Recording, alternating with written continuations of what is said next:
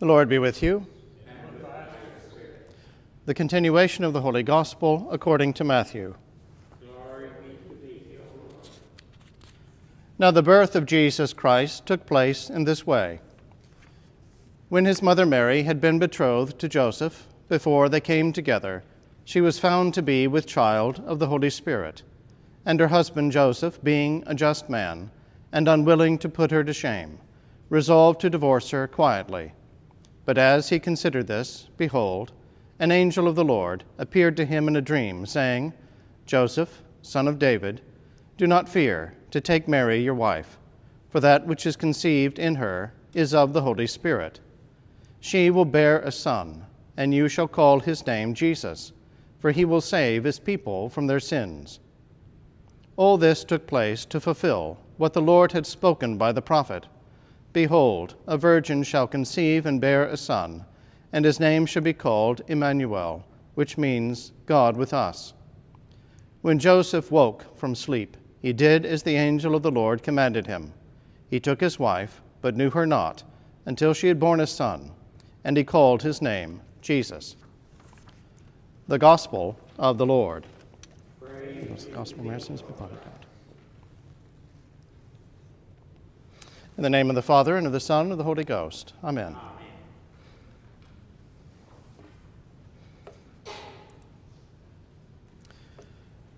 A teenage girl turns up pregnant, to the surprise of family and friends.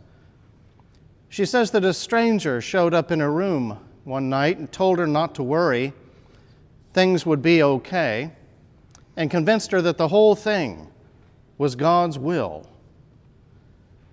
On the other hand, a young man just getting started in his new relationship is already wrestling with the question of divorce. How can a girl I love so much be cheating on me? Should he try to save the relationship? Should he haul her into divorce court?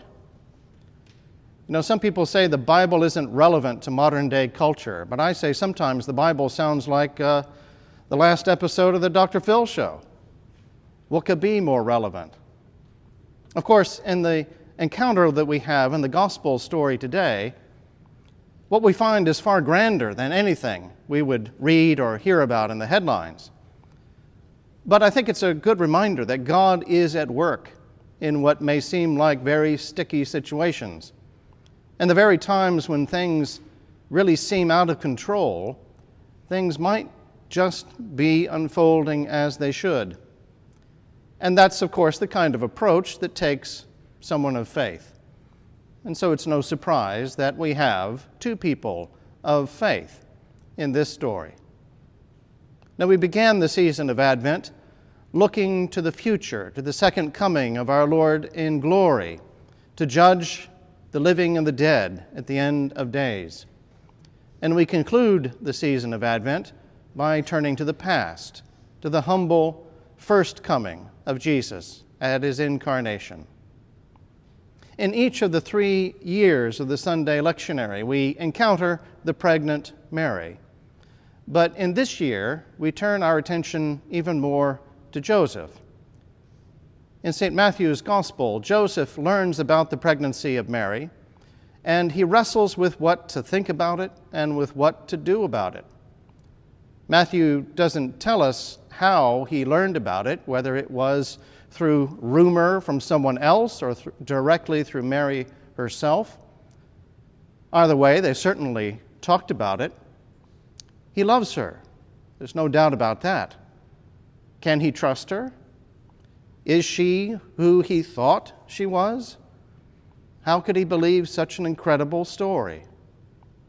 We find in Mary and Joseph two people of character who are able to deal with this crisis with faith and confidence that God has a will and a future for them and for each of us. In fact, if they were on the Dr. Phil show, I don't think it'd be very good television. Just wouldn't be sensational enough. They would be so content, so faith-filled, too calm, too peaceful, too joyous. We read in St. Matthew's Gospel that Joseph, being a just man, unwilling to put her to shame, resolved to divorce her quietly. For Joseph, that's a very hard choice to make, but it looks like the most merciful and charitable option available. The betrothal period is a kind of probationary period, a test of fidelity, we might say. The fact of pregnancy seems to indicate that Mary must have committed adultery. But if he publicly exposes her, she would be vulnerable, not only to shame from the community, but also even perhaps stoning from a mob under the law of Moses and the Torah. What to do? Well, he will arrange the paperwork behind the scenes so she can have that certificate to marry whomever it was that she's been involved with. Why does he go about this way? Well, Matthew tells us that Joseph is a just or righteous man. It's a way of informing the reader that Joseph keeps the law of Moses. Also, it tells us that he's a man of solid character, and then he exhibits traits of mercy and kindness above others. He wants to model what he finds in God. But it seems at this point, he doesn't know the whole story. Matthew tells us that as he was considering these tough questions, an angel appeared to him in a dream and said, "Joseph, son of David, don't be afraid to take Mary as your wife, for that which is conceived in her is of the Holy Spirit. She will bear a son, and you who have the right to name him will call his name Jesus, which means Yahweh saves, or Yahweh is salvation, because he will save his people from their sins." Ponder this holiday season. How can we be righteous people? How can I be a righteous person? Does your conduct characterize you as a righteous person? Are you Christian only because you go to church or you were born in America? Or does the word Christian really describe how you see the world, how you listen to and hear God's voice, how you live your life from day to day?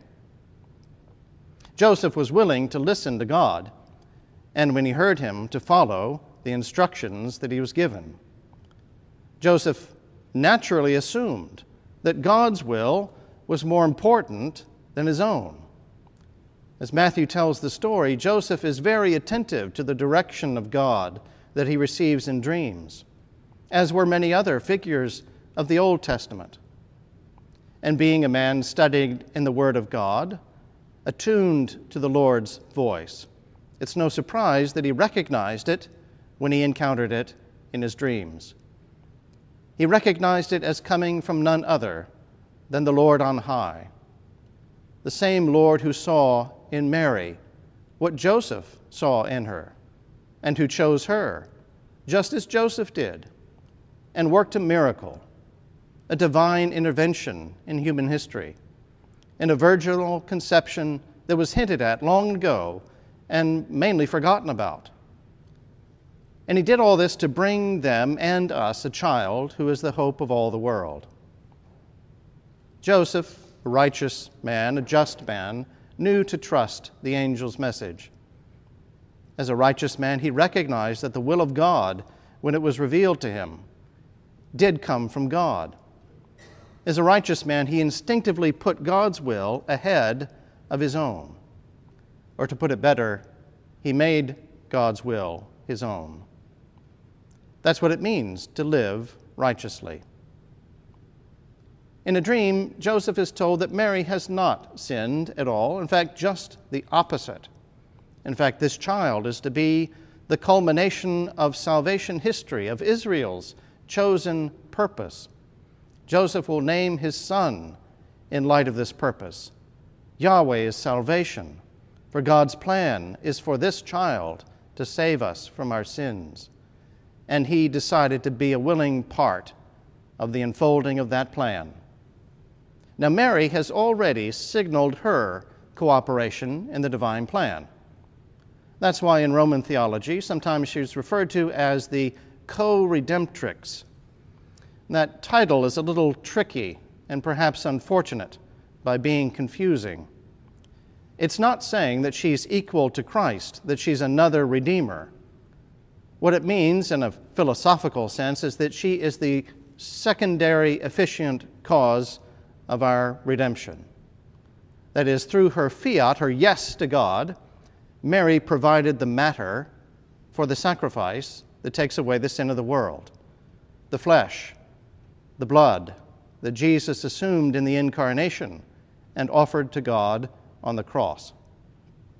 But Mary isn't the only one involved in this plan of redemption. Jesus will need not just a womb and a mother, but also someone to give shelter, a protector, a provider, a caretaker. In short, a dad. What an awesome thing to model fatherhood for God's own Son.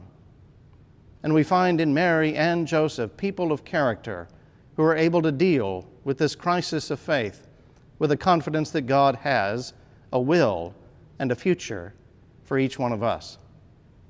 And in the fullness of time, the unfolding of their futures has become the moment that harbors the future for us all. Ponder this holiday season. How can I share in Christ's work? As Mary and Joseph were willing co-workers with God in the awesome plan of redemption, we can be co-workers as well, in our own way. In addition to cultivating that holiness, that righteousness in ourselves, as Joseph was righteous, as Mary was righteous, we need to share that with others. We have work here to do for the current generations and future generations and beyond. Take advantage of the opportunities that you find that come along, or help us create new ones. Consider bringing friends and neighbors to church, extending an invitation, and of course, Christmas is a perfect opportunity. What a great excuse. Our charge is to spread the gospel, and that's a command that comes from Jesus himself. And our doing so is a way of sharing in his work of redemption. One of the churches I went to when I was growing up, every January they had a people pledge. You know, you'd make your financial pledge, but you'd also make your people pledge. You would sign a little commitment card saying, I pledge to bring 3 in 83. I pledge to bring 4 in 84, and so on. Can you make a pledge? Bring someone. Bring someone not just here, but to God who doesn't know God. Share the righteousness that you're trying to cultivate, the holiness. Spread it abroad. Show people what's first in your heart and in your life. You'll be serving Jesus in extending his work of redeeming souls. He wants us to be his co-workers, his laborers in the harvest. That's why he gave us the Great Commission. All authority has been given to me, Jesus said. Therefore, go. Make disciples of all nations. Baptize them and teach them to observe all I've commanded you. And remember, I'll be with you always to the end of the age. In that regard, there's one important thing that I want to notice as we close. There's a pattern that we find in the Gospels, in all the Scriptures. Give first, receive second. It seems to be the way God's plan works. Joseph knew that when he understood the Savior must first empty himself and be born as a lowly little baby, he understood God's plan. Joseph heeded the call to be a part of that God's plan. We see the same pattern in our worship. Notice how we begin. Blessed be God. Notice how we conclude. God bless you. First we give, then we receive. Before it's time to be fed, we must first feed others. This is a place to be fed, but more importantly, it's also a place to learn how to feed others. According to his will, we give first, and then we receive. The faith and the hope sustained in Mary and Joseph saw them through this crisis, through their joyful expectation. Joseph was patient and faithful and discerning. and expecting. God wants us to participate in their Advent watchfulness. Like the Holy Family, we must be also discerning and expecting, tuned in to the Lord's will and cooperating in the Lord's work. With them, we too must go to Bethlehem and see the eager longing of all the world, the dawn of the hope for tomorrow, the birth of the Savior, who is Christ the Lord. And remember, all this took place to fulfill what was spoken of in the prophet long ago from Isaiah. Behold, a virgin shall conceive and bear a son, and they shall call his name Emmanuel, which means God with us. In the name of the Father, and of the Son, and of the Holy Ghost. Amen.